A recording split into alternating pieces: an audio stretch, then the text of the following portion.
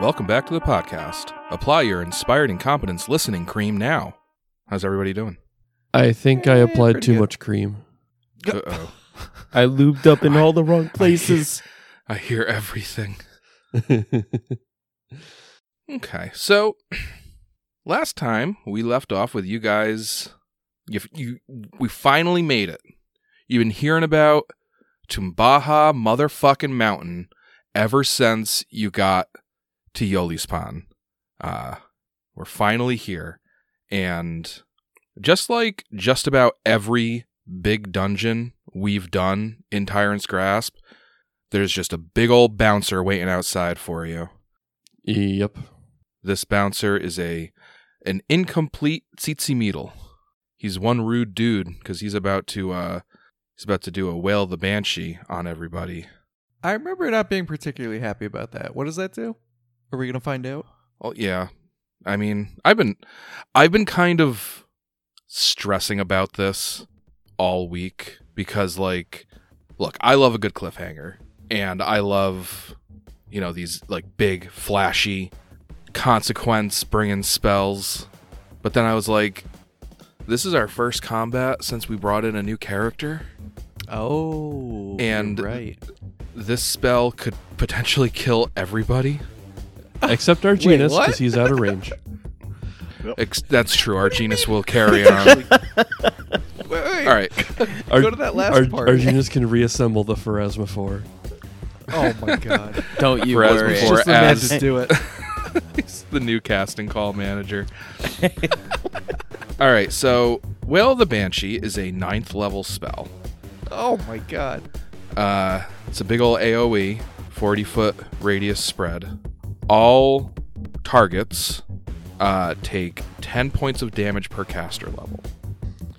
I mean, just the fact that it has 9th level spells means it's going to have like at least 17 or 18 caster levels.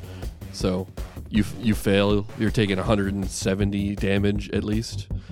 Now, there's a few gates that we have to get through, because it's not just automatic damage. That would be bonkers. So first of all, this is a necromancy spell. So Tzitzimeedle has to make a caster level check versus everybody's spell resistance versus necromancy. All right, so he's got to roll separately for Uhtred, Valbar, and Thalias. Now, one thing to note, Thalias, as a reanimated medium, has a special ability where if he dies from hit point damage, his soul lingers for 1 round, and basically any healing spell functions like Breath of Life. So, I don't know who is equipped with that. Maybe just shove some potions down his throat. Was it even if he's at like negative 40 health? Yeah. If you can heal him back up above that threshold of death in 1 round, he will not die. Oh shit. That's a good thing he's got those 3 talismans. Oh, holy shit, yeah! The kid fucking saw the lines in advance. Yeah. All right. So we're going to do Uhtred first. Good luck, everybody. We have SR 26 that he's got to beat here. And doesn't he take a penalty against spell resistance, or is it just his spell resistance is reduced? Because he's getting evil-eyed by you. Is his caster level checks taking a penalty? I believe it is. I actually wrote that. -3 to will saves, reflex saves, attack, damage, spell DCs, and SR. So his spell resistance is lowered. His caster level is not lowered for overcoming our spell resistance. Okay. But the DC that we have to make is 3 lower. Yeah. Right. So that's something.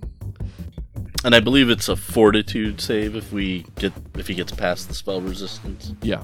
Yeah. What's the target spell resistance for you guys again? 26. We're 15th level. Uhtred, 25. Hey-oh, my luck holds true. All right, let's do Valbar. 21. Yeah, baby. All right, let's save all the good rolls for Thalias. And Thalias. Maybe he's in one of his grooves where he can only roll low. Natural 20. Yeah. But does it beat 25? Yes. His caster level is higher than 4. Ah. All right, so Thalias, let's get a fortitude save. Ugh, I don't want Now, to. remember, Joe, you have a 4-leaf clover where you can add a +4 to this. Oh, the lucky horseshoe is the +4. Or that's what I meant, yeah. Well, let's definitely do that. I don't know if you had any hero points or anything. Well, also the hero points and the horseshoe do not stack because they're both luck bonuses. I don't see any hero points. You think I would definitely write those down. Let's use the clover and pray You mean the horseshoe? that it's enough. Yes, the horseshoe. The one that works. Well, they both work, but the horseshoe, you can, I think it's 3 per day. You can give yourself a +4. The horseshoe is once per day, but a higher bonus. The clover is 3 times per day, but only a +2. Ah, okay. Yeah. All right. Fortitude, you say? Fortitude. Come on. Oh, that's about as good as I can do. Holy moly. 39. Oh, Yowza. All right. So this thing just lets out this almighty shriek. You guys can see the sound wave just rippling over the ground and sending chunks of dirt and debris flying, and the 2 pillars that this thing is standing in between, they chips of the pillars just kind of come flying off, and everybody is unaffected. Wow. Whew. High fives. Holy shit. All right. Well, up next is Thalias. yell back at him. Yeah, a little Fusroda right in his face. Now, there was some Z-axis going on here.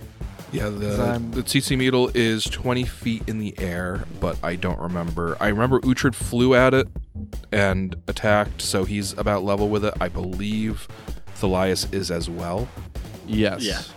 Okay. And so we thought that invisibility didn't work on it, or we know that invisibility didn't work. We're pretty sure invisibility did nothing. It seems to be Okay, behaving as if invisibility is not affecting it. Now, does that generally mean that mirror images don't work? I know a lot of the times. Not necessarily. If it's just got see invisibility, then mirrors would still work against it. But if Right. it's got true seeing, then both would not work. But you don't know. Okay. Ugh, this is messy. Generally speaking, the best plan is to just beat the living tar out of it. Yeah. I'm gonna try and beat it up really good. Is there a flanking position I can get into? You'd have to fly all the way around and get on the other side of it from where Uhtred is. Or it would probably cost you an attack of opportunity, but if you put yourself on the southern side and then Uhtred put himself on the northern side, that would work too. But you can't do that in a 5-foot step, so you would lose your full. Okay, well, let's just 5-foot fly and full attack. all right. I'm hasted, which is great. Yep. And time for shovels. Okay. These may be good. 43. Yep, that will definitely hit. Proceed. How much damage is he taking from that first hit? 32 and 1 acid. All right. All He's right. still up. Champion attack. I get all of these attacks, right? You're not gonna tell me I don't get some of Yeah, them you're good. like you usually do. Yeah, I do love doing that. But yeah, you're good. Champion attack is a 27. 27 will not hit. All right. Well, then I guess my hasted attack won't hit, which was 27. Correct. But attack number 2 was 37. You got it. That hits. 34 damage and 3 acid. But wait, there's more. Attack number 3, 32 to hit. 32 hits. Yes. 28 damage and 4 acid. The acid's just been building this whole time. Each of those hits that you connected with, you felt about half of the physical damage get absorbed by DR. Yeah, it's because that fucker Teoblith isn't around to give me a +8 weapon or whatever he used to do. That was awesome. Bane this guy, rolling all kinds of D6s along. It was 2d6 every attack. Yeah. Yeah. That jerk. Just rolled what? 5 attacks? 10d6? Are you kidding me? Yeah, what Come back, Teoblith. What an asshole getting his heart ripped out like that. I know. Unbelievable. Okay, I'm done. All right. Valbar. I'm going to try to use Command Undead. Oh. All right. It's exciting. See, this works as the feat using my Mesmerist level as my Cleric level. As a standard action, I can use one of my uses per day to enslave undead within 30 feet. It gets a will save to negate the effect. DC is 10 plus half level plus charisma modifier. So that is 25. Undead that fail their save fall under my control, obeying my commands to the best of their ability. This is an intelligent undead, right? I seem to recall you saying it had a pretty high intelligence score, so yes. Presumably. So it would receive a new saving throw each day to resist my command. I can control any number of undead so long as their total hit dice do not exceed my level. Oh, that could be a problem. Okay, so scratch that. Cannot.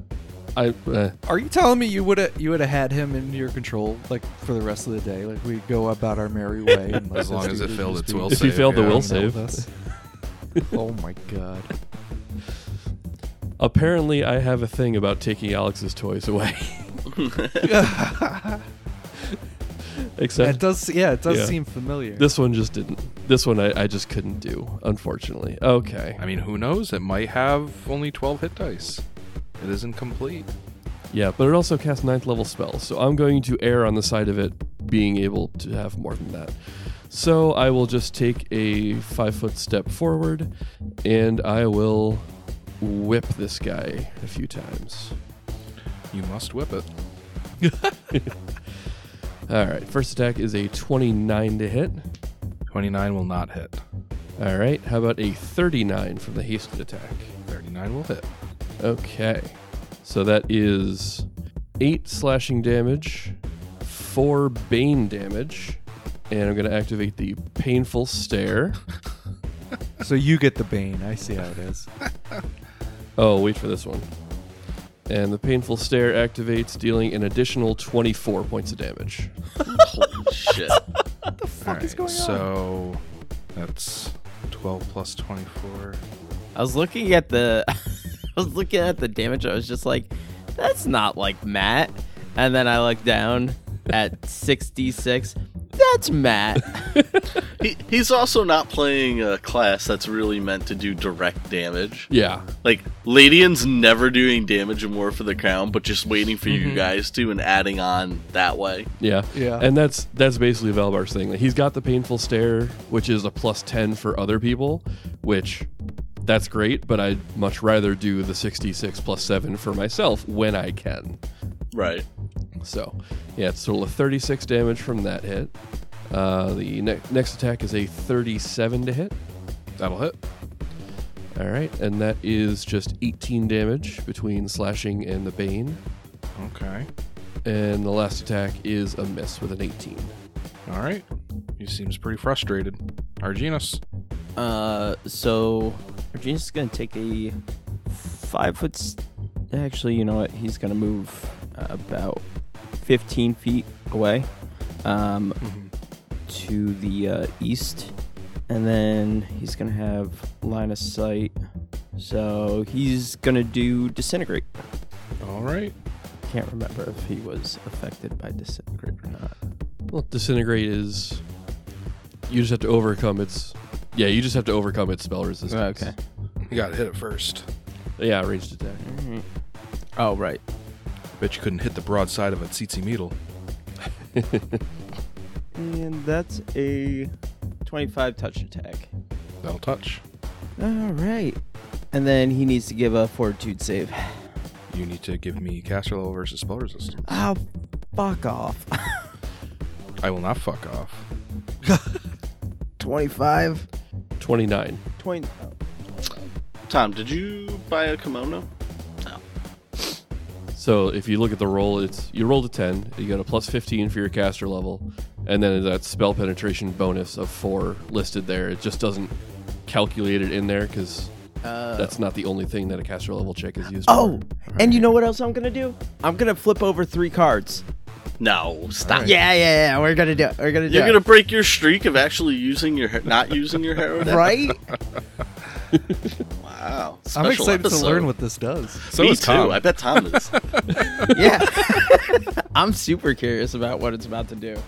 Oh shoot! I actually need to know what the individual. I got it pulled up. So flip over 3 cards and. The Tyrant. Fitting. All right. I need to know. We need the alignment and the suit. It's the crown, That's charisma. and it's in the bottom left corner. So That's lawful evil. awful evil.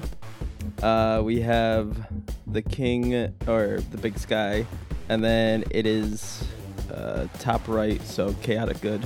Yep. Oh, it's a hammer, The strength. and then bottom center. That's neutral evil. Neutral evil. Yep. And it's hammer. So strength. What is the card? The beating. Ah. All right, so we got 1 charisma, 2 strength, a lawful evil, chaotic good, and neutral evil. And our genus is chaotic good. So that counts as 2 strength, 3 strength. So yeah. So the chaotic good strength card counts double. So that's a total of 3 strength and 1 charisma. Yeah.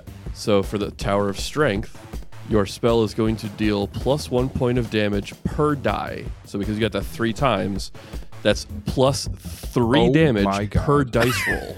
Oh my god. Whoa. Oh my fucking god. And the charisma allows him, because he got one of those, that increases the DC of the spell by 1. Oh, that's Wow, huge. that's sick. No wonder you haven't been using this. This is garbage. Seriously. You know everything you've been struggling with for a book and a half? All right. So I owe you a fortitude save yeah. at a -3. No. Fortitude is the one save I don't affect. Oh, I got him now. All right, here comes fortitude. 25. Oh, 27. No, all right. No, I feel a little bit better about that. 24. So yeah, beats it. All right, well, that's still 5d6 plus 15. 15. Jesus Christ, that's so good. I mean, it's random, so like the fact that you got that like is it could take you like, 10 more combats to get it to line up like that again, but like that's so good. That's 35. Okay. 35 on what is ostensibly a 5d6 damage roll is really good. Yeah. Yeah, because the max is 30 out of 5d6. Yeah. Oh, that's so fun. I'm gonna keep on doing that. I'm actually gonna use my character now. What kind of economy did that cost you? Was it Cost me free nothing. action?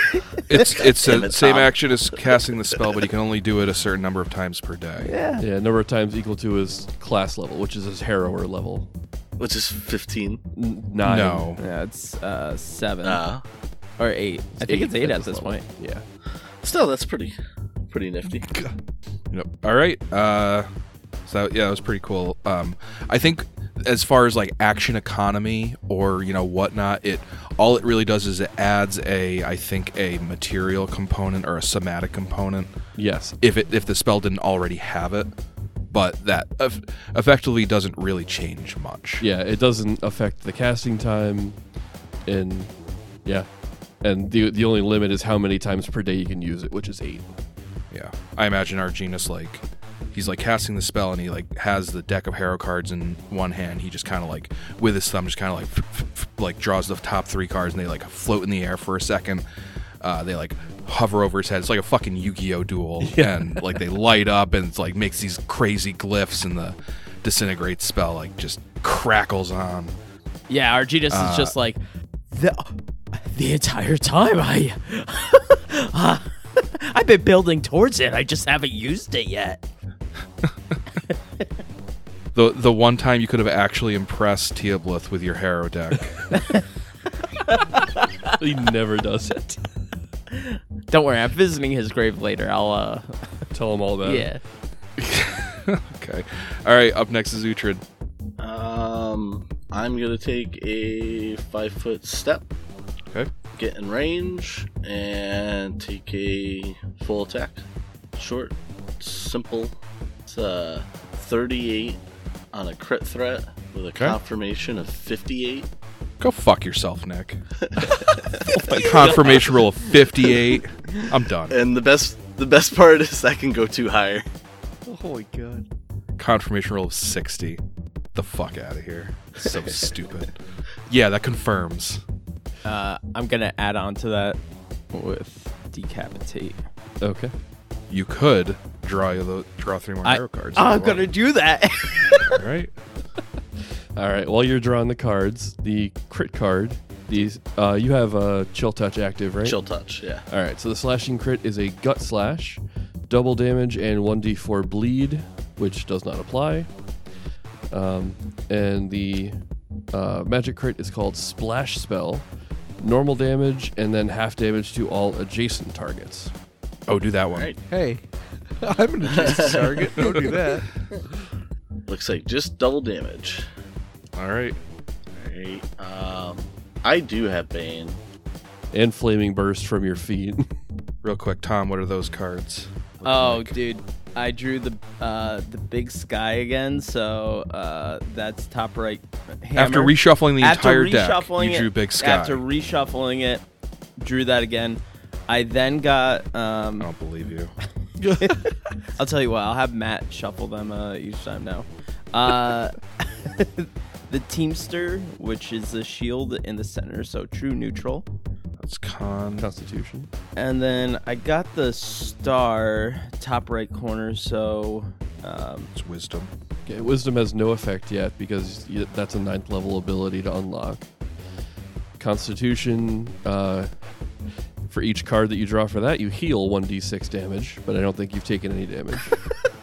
dude, these cards are so useful. Yeah. But you got the, what was that, strength with the Yep. that lined up, so That's 2, so that's 4d6 plus 8. That's 26 damage. Dude, this is so fun. All right, so 26 added on to Uhtred's crit, which is what? a d10 and a d6. Yes. 21 slashing damage with 5 Bane damage, and then 11 fire damage. And because this is a crit on an undead, this bypasses all DR. Does it bypass fire resistance or immunity? No, why? I don't think it would. That's not DR, is it? Nope. No. So I'm pretty sure it specifically calls out DR against crits against undead. Wow. Uhtred steps up and he takes that swing and what was the crit card? Like gut slice or Gut something? slash, yeah. Gut slash. And he like a pinata, this thing is like partially opened. It's like kind of it's got less skin attaching its upper body to its lower body than not.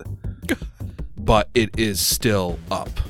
But it looks like it's hanging on the edge. Is there candy inside that we can see, or?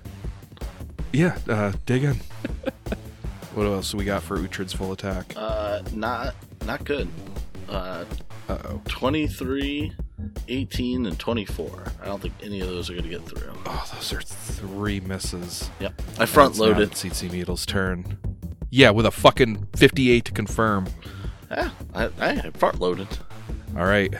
Yeah, this thing looks very frustrated and like just outraged. It's kind of like it takes its arms and kind of like almost like it's like hoisting its pants up. It like grabs its lower body and kind of like just holds its lower body in place where it should be. Then it takes a 5-foot step northwest and it teleports. What? Freaking thing. You look around, you don't see it. Well, go on, Arginus. Teleport after it. You gonna let it out teleport you like that? I don't know where it went. Up next is Thalias. Well, I don't know where it went. I don't really have a good idea of what to do. I will hold my action, and if it returns, I'm gonna bonk it on the nose. All right. And then it was Valbar's turn. Wait. Do we know how many times it can use that scary scream? You do not. Maybe just in case, I'm going to fly up a ways. That'll give me a better vantage point, and just in case it decides to come do that again, it's standing holding each other's dicks, waiting to get blasted. That's a decent idea. How high up do you fly? I'll fly up 60 feet. All right. Do I see anything up there? Well, I'll reveal the top of the pyramid to you guys. Oh, that'll be nice. Yeah. Oh, I mean, it's what's a giant D2 in the middle? yeah. Yeah, you see D2 painted like graffiti on top of the pyramid. Someone's a big fan of that movie, and here in Zopotl. Yeah, so you see at the top of the pyramid, which it like kind of, There's like a big hole in it. yeah. So the steps are coming up and from all cardinal directions, from the ground up to the top, and then there's a 60 to 70 foot long space where it like evens out. It's just like a big like rooftop almost, and then like right in the center of that you see a large hole. The hole itself is like 35 feet across, which looks like a pretty decent entry point into the pyramid, but you do not see the tsetse needle anywhere. Okay. All right, Valbar. Valbar will just kind of start walking towards the pyramid. He'll take a double move just towards climbing the pyramid steps towards the summit. Arginus. Arginus is definitely going to wait until this thing pops up. So he's gonna hold his turn. Okay. And Uhtred. I think I'm gonna fly 30 feet towards the steps and 60 feet up in the air. Okay. It's been a full round since the tsetse needle teleported away, and no sign of it. Now, we're fairly confident that it didn't teleport inside the temple because it has like an anti-teleport, right? Yes. Especially against evil creatures. Yeah, the pyramid cannot be teleported into or out of. Even with like Dimension Door, like even short range teleportation didn't work. That is correct. All right, so with that, we're going to exit combat for now. And what do you guys do? I guess I roll up to the top of this pyramid with Valbar and the rest of the gang. Arginus, you follow, or do you continue like bracing in case the thing comes back? Yeah, I activate my shoes, my boots of flying, and I fly up there. I'm not trying to be left on my own here. I just found out what my cards do. He made it one combat with using his cards. All right, so my mistake about it being like a 60-foot wide open space on top here. These things that kind of look like brackets on the map are actually a thing. So you get up there, and a stone building stands upon the flat top of this pyramid. A wide doorway stands in each of the building's four walls, and a large hole in the floor of the building's interior allows access into the pyramid below.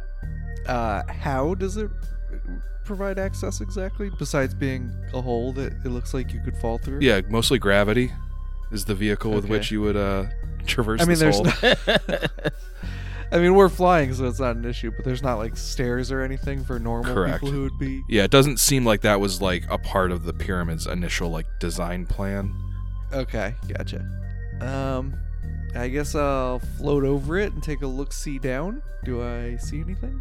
So you look down, and a wide walkway encircles a large opening that leads to a larger chamber below. A great withered tree extends from the floor far below through the opening and rises just through the broken ceiling above. So basically, you see this like looks kind of like a broken up line boxing this tree in. That's actually an opening into another chamber below that, and this tree is growing from that lower chamber up through this opening, and then it's like this walkway around. The way that description was, I almost thought the tip of the tree was sticking up through the opening where we are at the top. Right. Yeah. It is a little weird how it's worded. So yeah, backing up for a second. Just through the broken ceiling above. The tree's dry, brittle branches reach out and meld with the stone, which seems to be the only thing that keeps the dead tree standing. A hallway extends out from each corner of the walkway into rooms beyond. Alcoves in the northern and southern walls hold staircases that lead to the floor below. You don't see a dragon or really anything. Anyone. Well, we have a job to do we not? I guess, yeah. Before we go down, Uhtred, you have like a cape that's like lit up, right? Yep. It's got a 10-foot radius of light. I'm gonna better that and make it a daylight spell. Do you cast daylight on Uhtred's cloak? Yup. Okay. I mean, if he's gonna flaunt it like throughout this entire cave, might as well. Like, Yeah, he's really embracing his whole Keeper of the Light. Nice. Yeah. I was gonna say I thought of that like last time, but it just We didn't really discuss like what we bought, so Yeah. it never really came up. But yeah, he the cape that he bought is just constantly emitting light in a 10-foot radius. Love that for him. yeah, that's pretty awesome.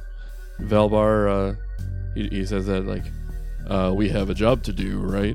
And before everyone can even finish agreeing, he just kind of steps off the ledge and plummets down to the ground. God, fuck you! The last guy that did this in the group. If you summon a goddamn dragon. All right. Elias follows. How far down is it? The ceilings inside the pyramid are 20 feet high, so I'd say it's a 20-foot drop, maybe 25 feet from the rooftop above down onto the floor. Oh, all right. That's nothing.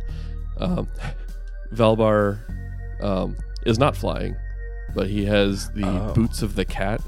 Oh, right. So I take minimum damage from any fall and always land on my feet. Nice. All right, so you take 2 points of damage. Wouldn't it be 1 because the first 10 feet would be wiped out for being an intentional fall?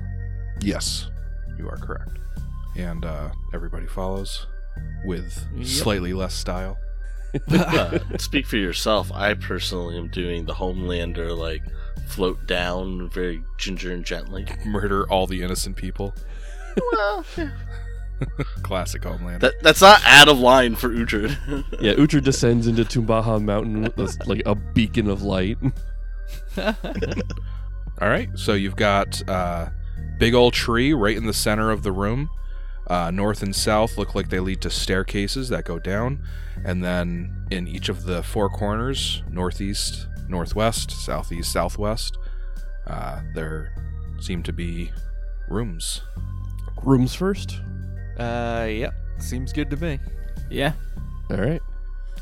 To the... Oh, Valbar is going to recast Heightened Senses. Yes. Okay. Heightened Awareness. Did I cast resistance energy resistance last week? No. No. Yeah, I think so. No? No. you did not. Did we just talk about it? I thought we talked a lot about resistance last week. We talked a lot about it and ended up not casting it yet because like he has to use 4 spell slots for it. Yeah. I'm good to use it now.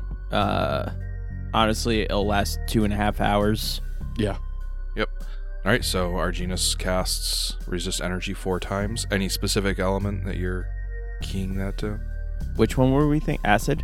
Yeah. Acid is what the breath weapon for the dragon should do. Yeah. Yep. Nessie is a black dragon with an acid weapon, so We'll do acid. All right, you guys are resistant to acid. At this level, I think it's 30. Resist 30 against acid. yes. All right. So then Valbar steps up to the northwestern room. Mm-hmm. Elias follows tentatively, but courageously, of course. Of course. A large stone table stands in the center of this room, with a stone chair at either end. A pair of stone tablets rests on the table, each covered with writing that glows with a dim light.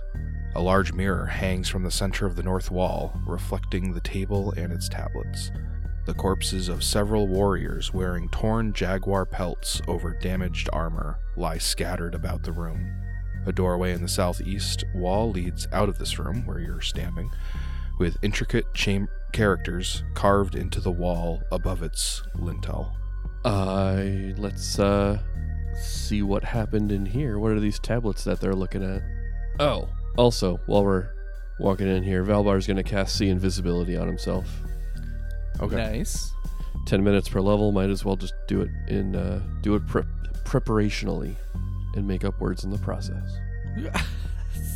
Before you got a little time here, I'm going to use Pearl to re-prepare my chill touch.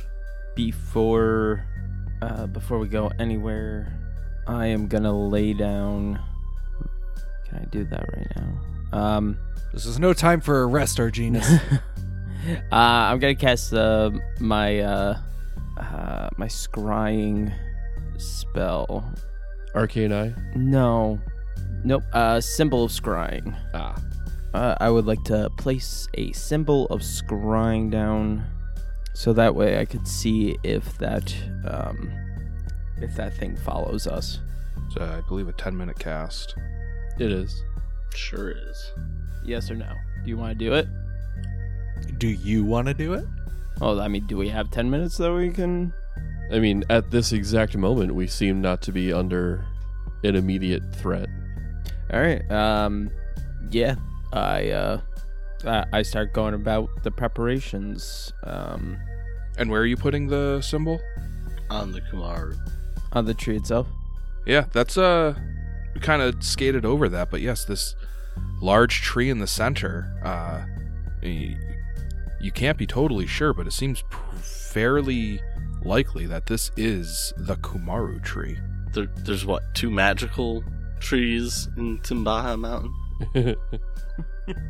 There's only the one. Quick, Arginus, vandalize it with your scrying spell. Exactly. Their most sacred piece of nature. I mean, it's dead. How about a little detect magic? Yeah? Are you detecting magic on the tree or in the room where you went in? Both, but yeah. I'll start in the room that I'm in, but then take a look at the tree with it. I'll detect outside by the tree. Valbar, the tablets on the table are emitting a magical aura. You can give me a spellcraft check for them.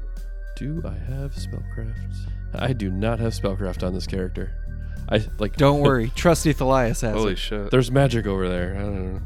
Nice. Alright, Uhtred, you are not detecting a magical aura coming off of the Kumaru tree. But as you kind of focus your magical sight on the tree, you do get this tingling feeling under your skin. While the tree is clearly dead and it's not magical, there's this subconscious connection that you can feel to it. I walk up and I touch it. I put my palm on it. Shouldn't we have people like Arginus doing that? Just in Expendable case something people. goes wrong. Yeah, you go touch the Kumaru branch of the Kumaru tree. No, I touched the trunk of it. Okay. This entire room that you're in, it fills with this rustly whisper, the sound of wind through trees, and for just a brief moment, you can you can see the entire tree just kind of quiver slightly, there is a wind in here, but even though you can't feel one, it only lasts for a second, and even then the whispers just die down, but yeah, you touch it and there's just this very real reaction for just a brief moment, and then it's gone. So what I'm hearing is it's not fully dead. It's just mostly dead. Yeah. And mostly dead is slightly alive. Proud of you too. So whatever way that we're going, that's the way that I want the symbol to be facing. You don't need it to be facing anywhere. It's basically if something comes within range of the symbol, Okay. you can just start a scrying sensor activates and you get a full 360. It's not like a security camera. It's a little bit more It's like a 360 robust. security. Yeah. HD. got it. The ones on the ceiling. Okay. So while Arginus is still doing that, but Valbar says that there's some magic going on in the room that he just went in. Yeah, I totally 20 spellcraft. I mean, not a natural 20, Oh, but okay. a 20 nonetheless. Huh. That's enough to identify these as Codexes of Conversations. Oh. Now, these are slightly different versions since they are stone tablets. I'm going to read like the full item description. It's going to differ a little bit because it's a book normally. At first glance, this book appears to be a nondescript volume filled with blank pages of ordinary paper, though it might instead contain recorded conversations, see below. By speaking the proper command word, the owner can cause the exterior of the tome to appear exactly like another book, changing its size, shape, and color so as to be an exact duplicate of the specified title. Once activated in this manner, the Codex of Conversations begins recording any verbal communication that occurs within 20 feet of it, inscribing the words upon its pages in whatever language they are uttered.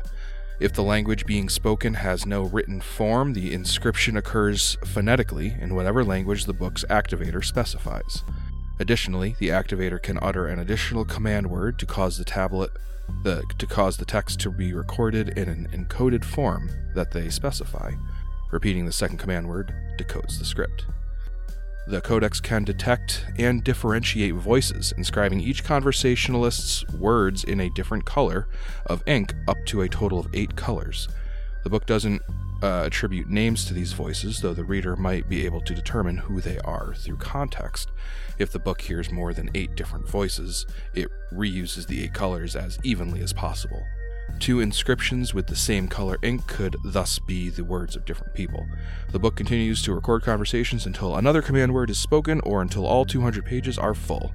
Each page holds up to 300 words or about 2 minutes of conversation.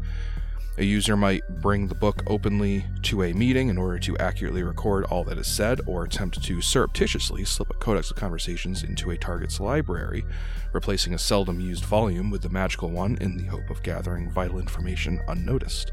When a Codex of Conversations is deactivated, it returns to its true nondescript form, but the words it has inscribed remain intact for as long as the user wishes to keep them. Another command word causes the recorded conversations to disappear from the pages of the book, resetting it to be used again. The Codex can't record anything other than the spoken word, so it can't inscribe musical notes if a song is sung. It can record verbal components to spells, but the resultant verbiage is not magical and can't be used to cast the spell or be read as a scroll. It can inscribe command words to other magical items when the words are uttered aloud. And that is what a Codex of Conversations is. These stone tablets are just that, but they can't duplicate other books, only similarly sized stone tablets. Further, the tablets don't have typical pages. Instead, the user turns a page by tapping the right side of the tablet to advance the recorded text, or by tapping the left side to move back through the text. So we just found some Kindles. Yes. Yes, you did. Yo, first of all, who the hell comes up with this shit? And Right. second of all, do they say anything? Like, Yeah, that's the first Or they- choice. Let's read them and see what's Yeah. going on. Sure. So you activate the stone tablets, and the tablets light up. The text glows like a candle and is legible even in the dark, so you even got a backlight on these Kindles. Amazing. Sweet.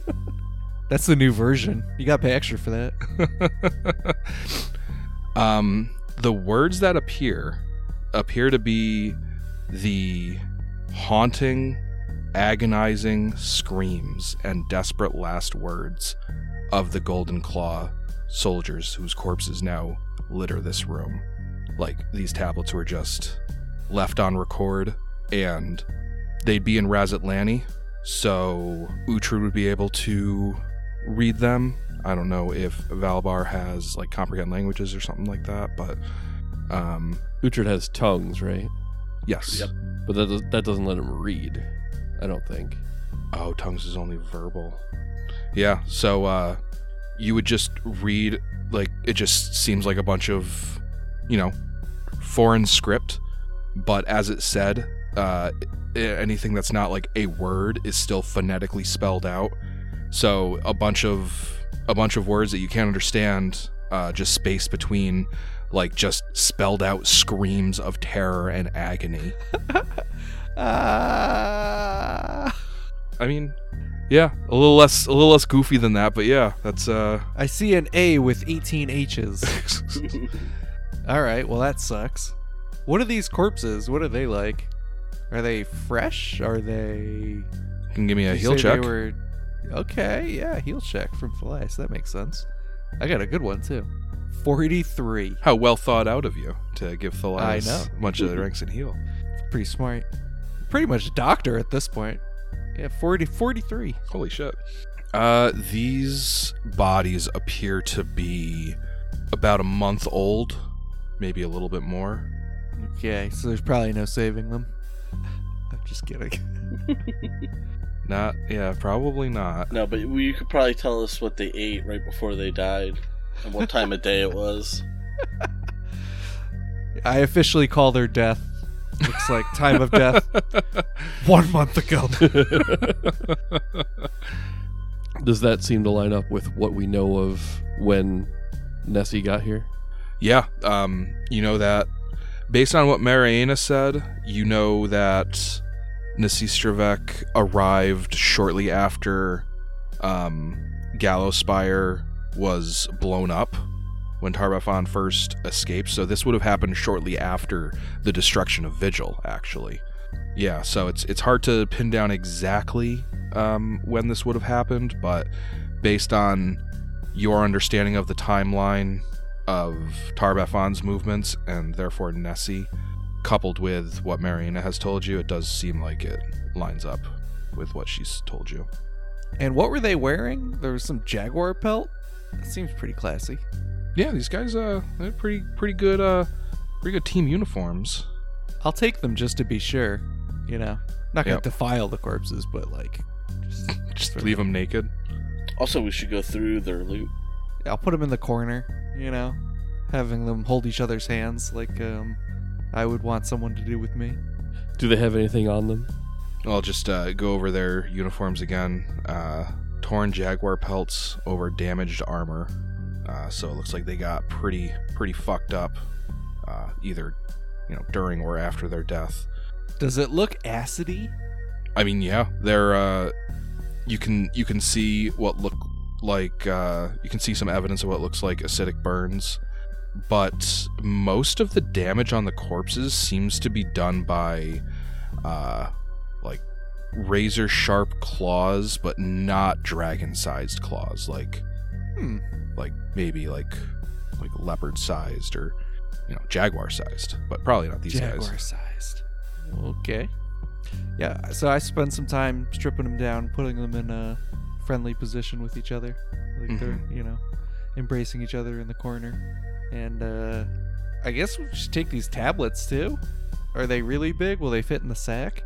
Yeah, I mean, we've been joking about it, but they're about the size of like an e-reader, like a Okay, perfect. Amazon Fire or something like that. Marina might be interested in it. Maybe she'd do some translating, or maybe it's someone she knows last words. Yeah, I'm sure at the very least this is like valuable context as to what happened here. Yeah. All right. Sounds good. You don't see any magical auras on the corpses. Like they must have had weapons with them, but they don't appear to have those weapons currently. And you don't see any like magical items on their persons or on the floor.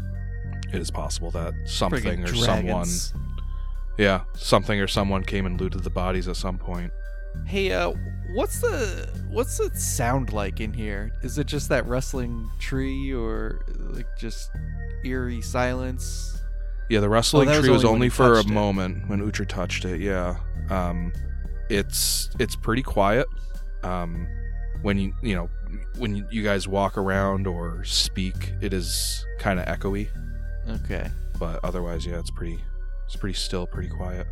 All right, so Arginus continues to cast Symbol of Scrying. Does anybody have any other business to attend before he finishes? Before he finishes, I'm going to use my scabbard to put Kian on Valo. Okay, and that lasts for, I think, a half hour? Nope, 50 minutes. I think it's 5 minutes per level, capped at 10 levels max. I think it's 10 minutes per level, and it's a caster level 5th item. Could be that too. Either way, I do But I'm remember it being positive 50 the number minutes. is 50. Yeah. But yeah, Valbar wants to keep checking these like perimeter rooms around around the central chamber while Arginus is casting. Okay. And everybody else follows Valbar or stays with Arginus? Probably follow Yeah, Thalias Valbar. and Valbar definitely working together. If he's going to be peeking his head into undiscovered areas, better to be closer to him. And Arginus is always fine by himself.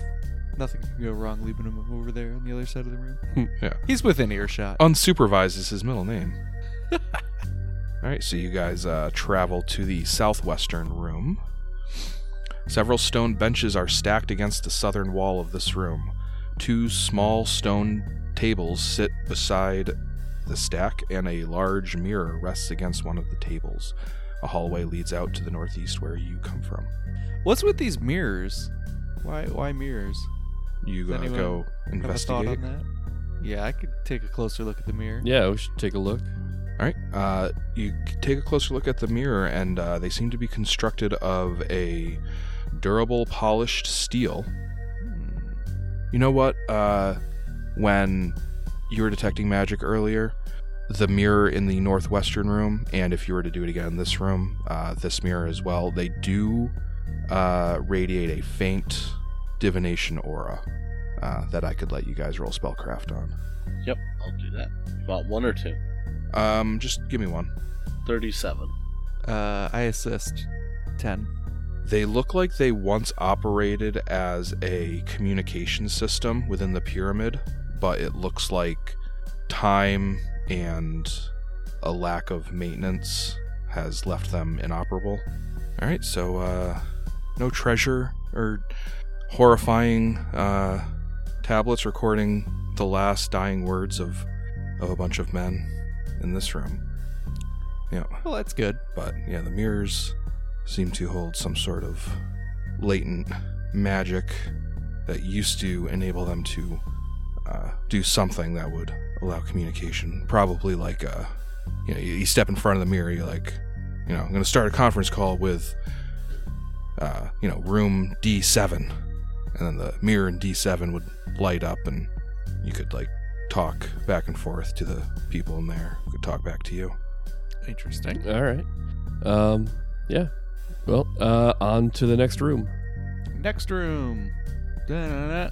Okay, so you go to the southeastern room, and the floor of this room is shallowly indented like a large bowl. 8 large mirrors line the wall at slightly different angles, each reflecting the others. A short passage leads out of this room to the northwest where you came from. Also, there is a corpse kind of propped up, like in a sitting position, on the northern wall. I'll handle it. Interesting. I was going to say maybe don't touch it, but Let the heel boy check it out. That's a 40. Alright. So Thalias enters the room to inspect this corpse, and a thing happens. Uh-oh. With a gush of wind and a low, ghostly moan, an incorporeal figure appears. Ah, fuck. This incorporeal figure appears to match the appearance of the corpse that you were just about to inspect. And Uhtred, you would understand the words spoken by this incorporeal man.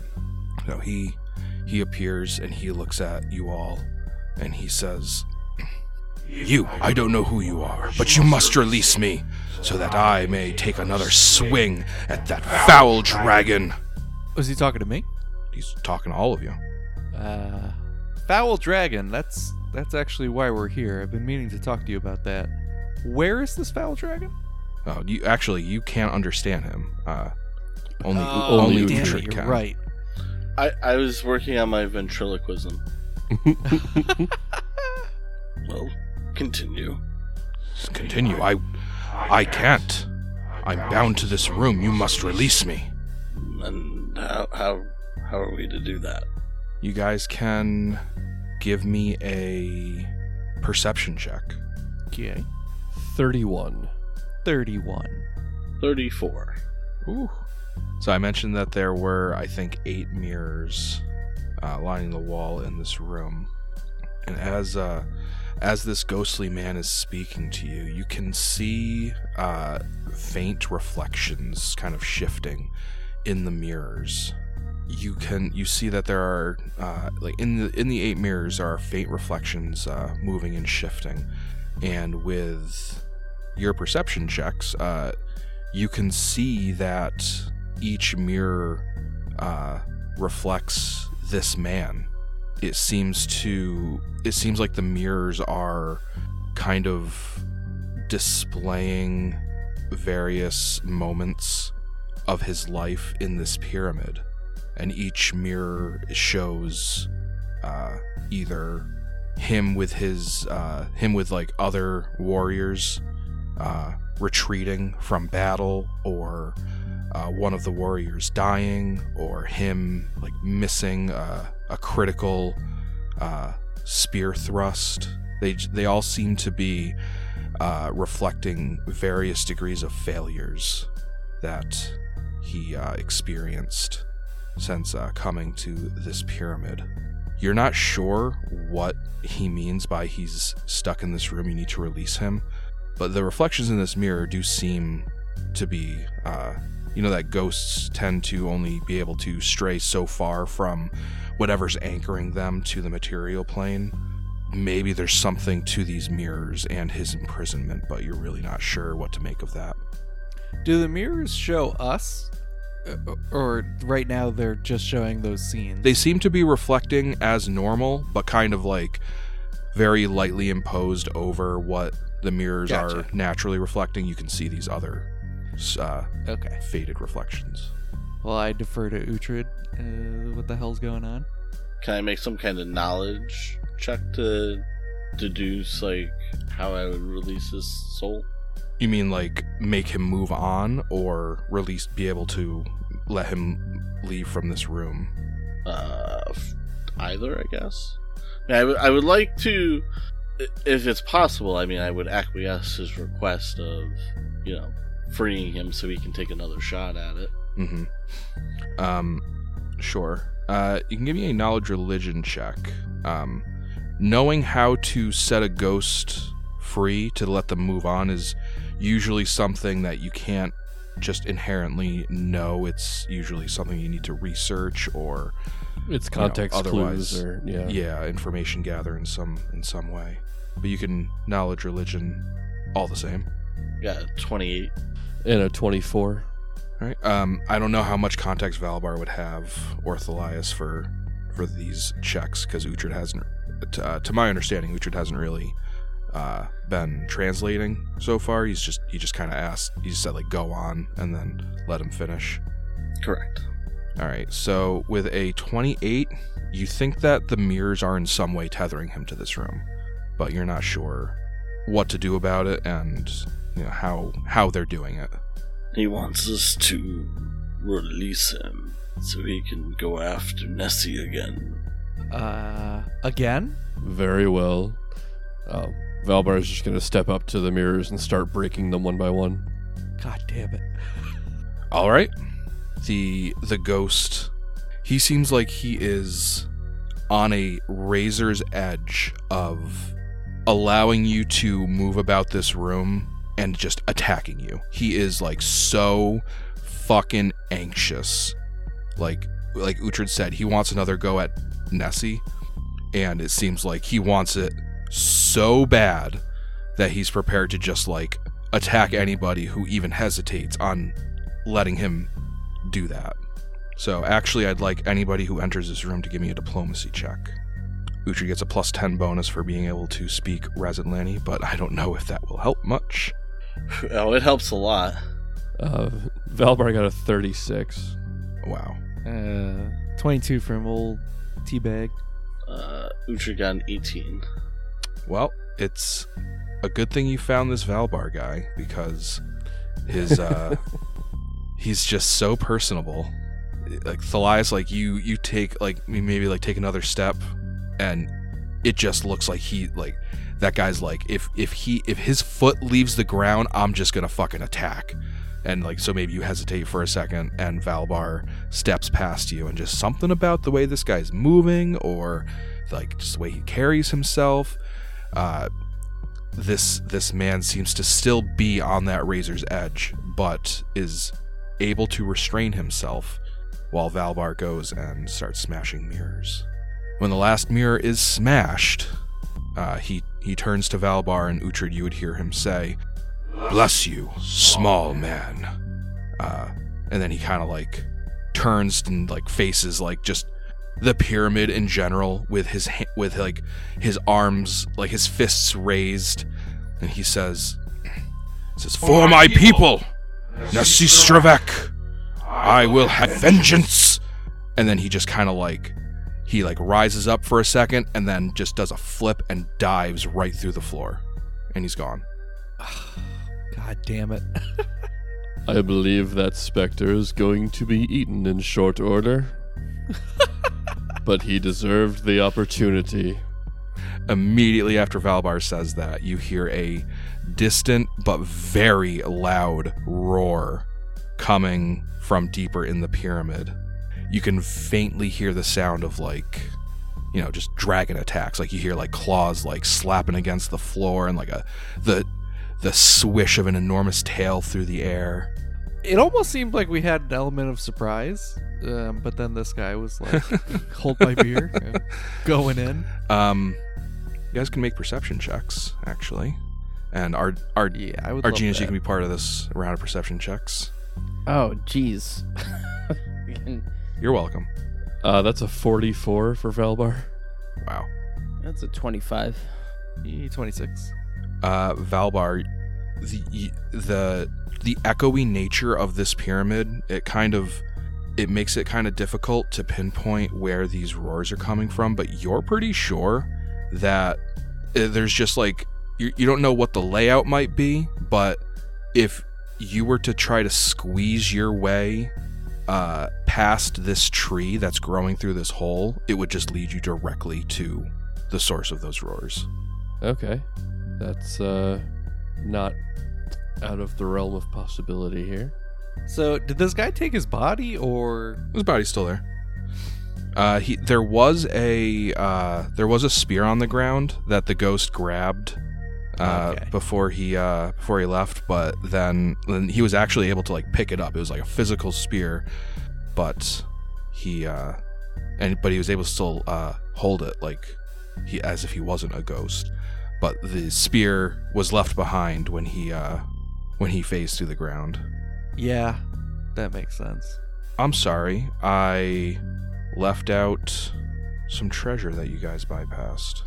Oh, we didn't bypass. Well, I mean, you did, because I failed to mention it.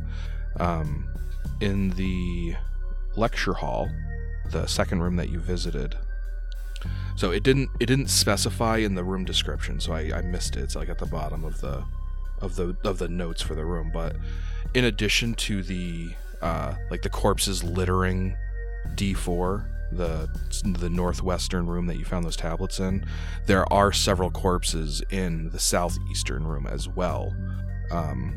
And on those corpses, there are a couple magic items. Sweet.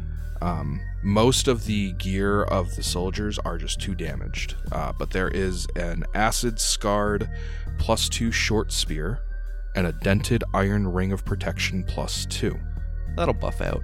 Yeah, there was no usable gear on the corpse of the ghost that seems to be currently fighting Nessie, but the spear he left behind is a +2 ghost touch holy short spear. Sweet. I pick that up and put it in the old sackaroo.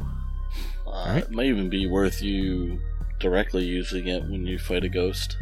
Yeah, especially since most incorporeal undead are going to by default be evil, so that holy will be an extra 2d6.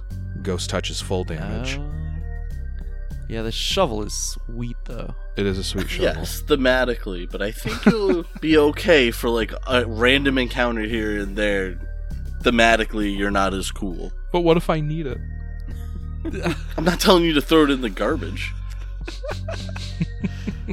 I'm just saying, under these very specific circumstances. What if he gets jealous? I see your point. Yeah, I'll keep that on me instead of in the sack. All right. So what do you guys do now? Probably check that final room and then go down one of the stairs. Meet up with Arginus. Oh no, Arginus came with us for this one, right? No, he's still casting. He Oh, just I thought he made a. he also heard this perception very check. loud dragon roar. Oh, Yeah. okay, gotcha. yeah. So you are now at the northeastern room, and this large room holds stone benches lined up in rows with a small dais in the northeast corner. A small stone podium bearing complex geometric carvings stands on the end of the dais. Several armored corpses lie slumped about the room, each wearing cloaks of acid-pitted jaguar fur. A hallway leads out of the room to the southwest, next to a large mirror where you are standing. Okay. Any fat loot you want to give us from this room? Nope, because this is the room that had the +2 short spear and the ring of protection +2. Gotcha. So the book was actually being Is correct, this- and I was being the stupid one. This does look like a lecture room compared to the other. Although, Yeah, Hmm. that's the new Okay. that's the new renovated lecture room as opposed to yeah, that was the South- old one. Southwest. Yeah, the beat up lecture room, and yeah, it's probably been like 7 minutes since Arginus first started casting. You guys, you were able to explore these 4 rooms, have a nice little conversation with a ghost who then went and raised the alarm for you. But yeah, at this point, the roars. It's been a little less than a minute, but like the roars and the sounds of battle that you heard, they're gone. Great success gone, or Yeah, Probably not. I mean, Nessie's probably dead. You're almost positive. if I get one more chance at him. Okay, buddy. I left him with 1 hit point.